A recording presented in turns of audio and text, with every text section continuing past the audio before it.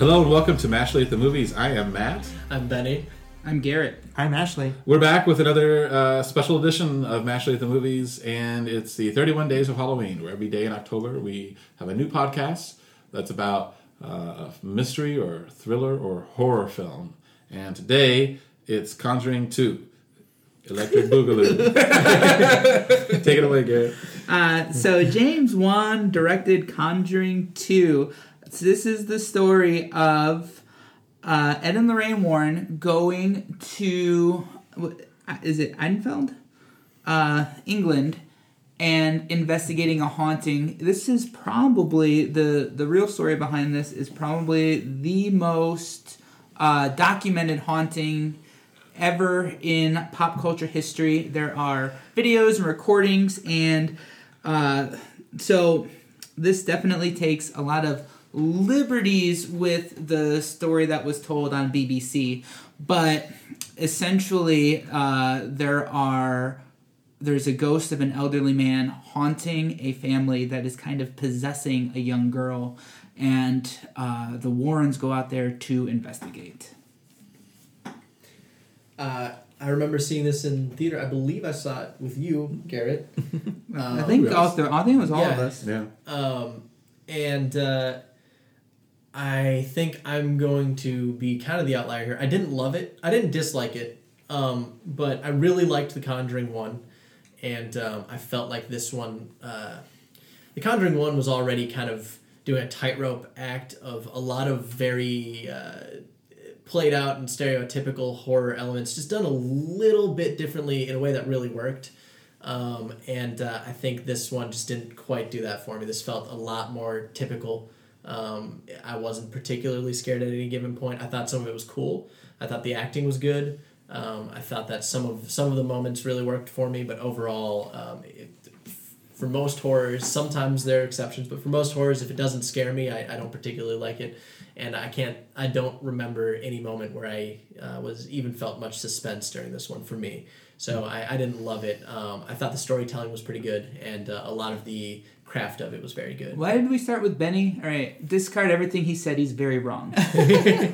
So, well, I'll agree with Benny that I don't think it's as good as the first one, but I do really think that it's a good movie. Mm-hmm. It's very well made, creepy, scary. You really care about the characters. Like you said, there's some really good acting. I think it really benefits from the change in setting. I like that it's in this kind of rundown, attached house in London, and there's just some really good jump scares, which, I'm not always... You can overuse jump scares, but I thought that they were very effective in this movie. And there's a very scary tent in this movie. I when we rewatched it in preparation for this, I was reminded of just how good it is. I liked it a lot.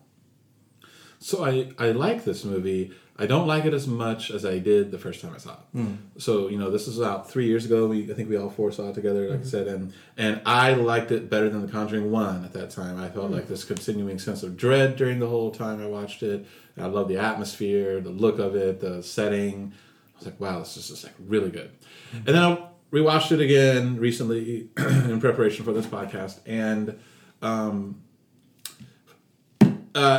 for one thing, it takes way too long to get going.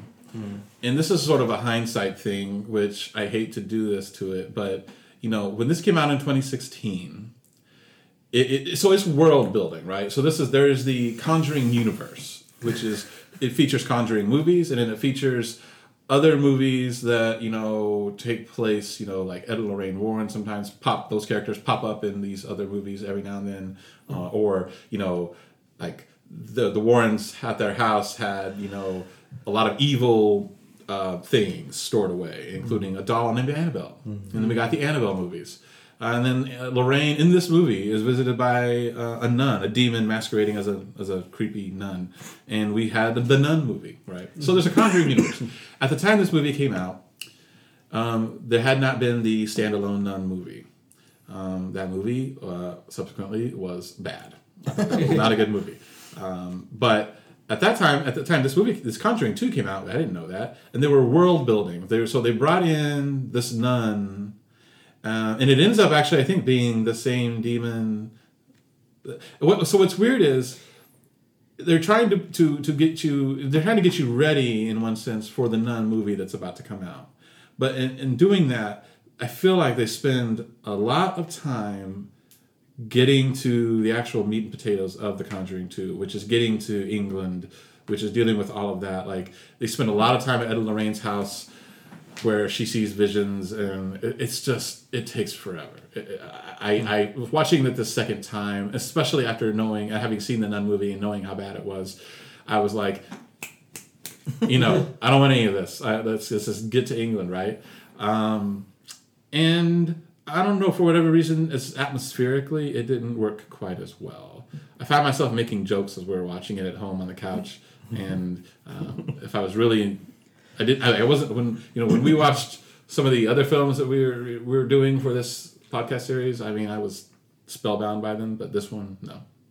So Matt is also wrong. So the movie it takes off very fast. You start off immediately in the Amityville Horror. They can't say that because they don't own the rights to the Amityville Horror, but that is where they're at. That's the other thing. We waste time with that too. Sorry. It's not. So no, it's not a waste of time. They are building kind of a series here that. The problem with what they're trying to do with these movies is they're trying to create like a menacing threat. And the poltergeist that they were talking about just isn't menacing. It's a dead old man that is making a little girl talk funny. That's the story. So to create a lot more drama, a lot more suspense, they create this nun character. I'll tell you guys, this nun character is terrifying. Yes. It's like a Michael Myers of nuns. It is very slow, very deliberate. The imaging of the shadow, and you can see a silhouette, and it's a scary silhouette. And the fact that she appears during Christmas music, and it makes the Christmas music seem even more terrifying. Even more than usual. Yeah, exactly. So we compare this to the first Conjuring, and it's a bit unfair because the first Conjuring hit on so many levels. This one doesn't do that, but it hits on different levels. So when Matt was talking about the sense of dread, it's pretty palpable the whole time that there is evil here. The evil wants to destroy you, and it is just...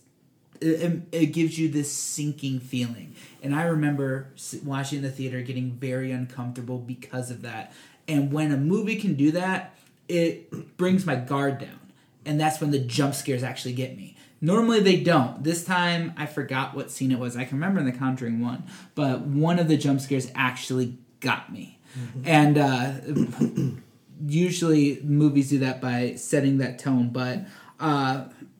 of course, they go out in the cast, so it is... The acting is phenomenal. I do really I think they build a nice world. What is it, 1980s England? Mm-hmm. So I think that feel and look is very well set. And the kids that they're terrifying bring a nice, some scares to it, because you see these children being tormented and you feel it. You talked about the tent. The Crooked Man I thought was a great addition to it. The nun creature was great. And they even made the old man at first seem terrifying, then move to sympathetic.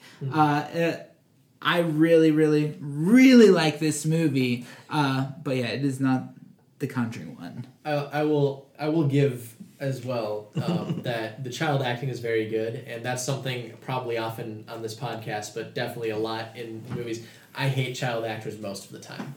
I think most child actors are really bad, and people give them a pass because they're kids, which that makes sense, but I would argue that you probably shouldn't build your movie around a kid that can't act.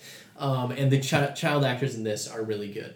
So there's definitely that. And a lot of the things you said, other than it being scary, I agree with. I think in the element of this, like as a fantasy movie, I think it was really good storytelling. It just didn't scare me at all. I remember walking out of the theater and I know you really, really, really loved it, and I feel like you were being very positive about it as well. Matt. Positive in a depressing way. I remember Matt being very somber after this movie. Yeah, I remember I got the impression that everyone else really liked it, and I just kind of walked out a little just disappointed. I think, I'm not saying it was bad. It just you say, it might be unfair to compare it to the original. Most sequels don't live up to the original, but yeah. I agree with all that. I think that the acting in here is really good, and I was really rough on Patrick Wilson when we did our Aquaman review. So I want to. Wilson's in Aquaman? Oh yeah, he's like the villain in that. Okay. And I didn't think he was very good, but I think he's really good in this. I found him actually very, very endearing as Ed Warren, and he's supposed to be. I mean, this movie, is a lot about his and Lorraine's relationship, and he comes there. He's trying to help this family. He fixes things around the house. He does an Elvis impression. I wanted to mention that. So that was one of my favorite scene in the movie when he sits and everyone gathers around and he sings, and this is really Patrick Wilson singing it, but he sings "Can't Help Falling in Love." Mm-hmm.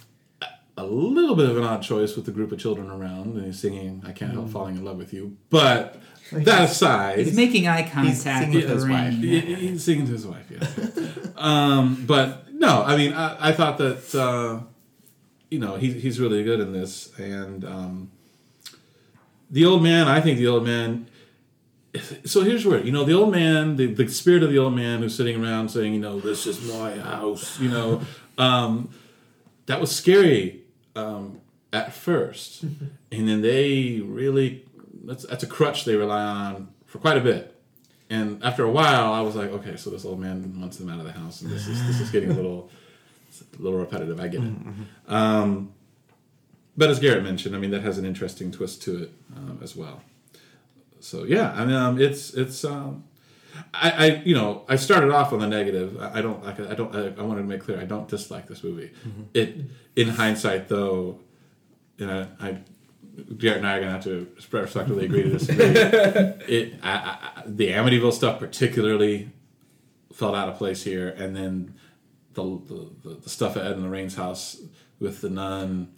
I understand why they were trying to set that up, because partly the nun does come back later on in this movie, but it just felt way too long. And it's a long movie. It's 2 hours and 15 minutes. So yeah, I used to be a long movie. I'll agree with Garrett. I really like the scenes with the nun, particularly the first scenes at their house. I always find it confusing that the nun shows up then in London and seems to be the demon there as well.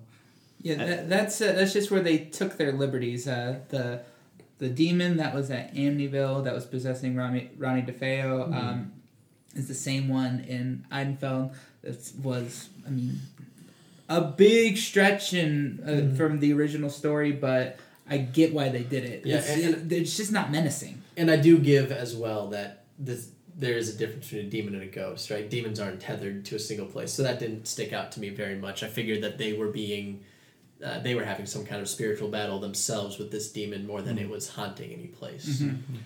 And I hate to be pedantic about this, but just in this whole Conjuring universe thing that they're trying to build, after Conjuring 2, they had the Nun standalone movie, which in a way was an origin story, but not really, because really this, we don't know the origin of this demon. How are you supposed to do an origin story on a demon? Well, that's true. There was this garden. That's true. But if you're going to do a standalone movie about this demon and call it The Nun, you would expect there to be, so basically, I guess the reason we find out it took the form of a nun is because it manifested at this nunnery in Romania or wherever that was at back in like the 50s, I think, or something.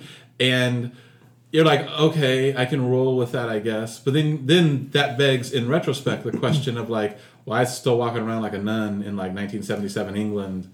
I don't understand. So that. with the with the Nun movie, when they expand the universe, they bring in some weird explanations that just don't make much sense.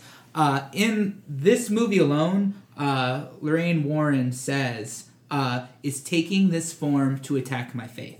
That I thought was great. And so if they just left it at that the demon is taking that form to torment them, that's exactly what I would expect a demon to do. And then all of a sudden it's like, oh, you're a demon because you once attacked a nun. Oh, so it's like you beat up the security guard and took his clothes, right?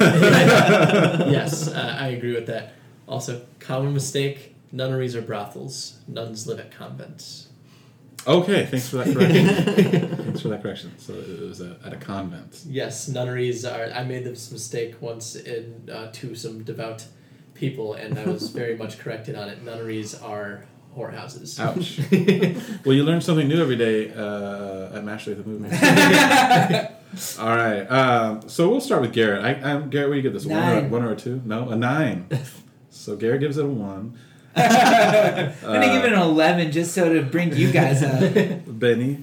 I know I sounded very down on it. I did think it was a pretty good movie. I give it a 7. Okay, Ashley. 7.5. And I give it a 7. So our score is a 7.6. And it's a certified fresh 80% on the tomato meter. And it's a very similar score for the audience. So, who doesn't like The Conjuring 2? Thanks for listening. Thank you. Thank you.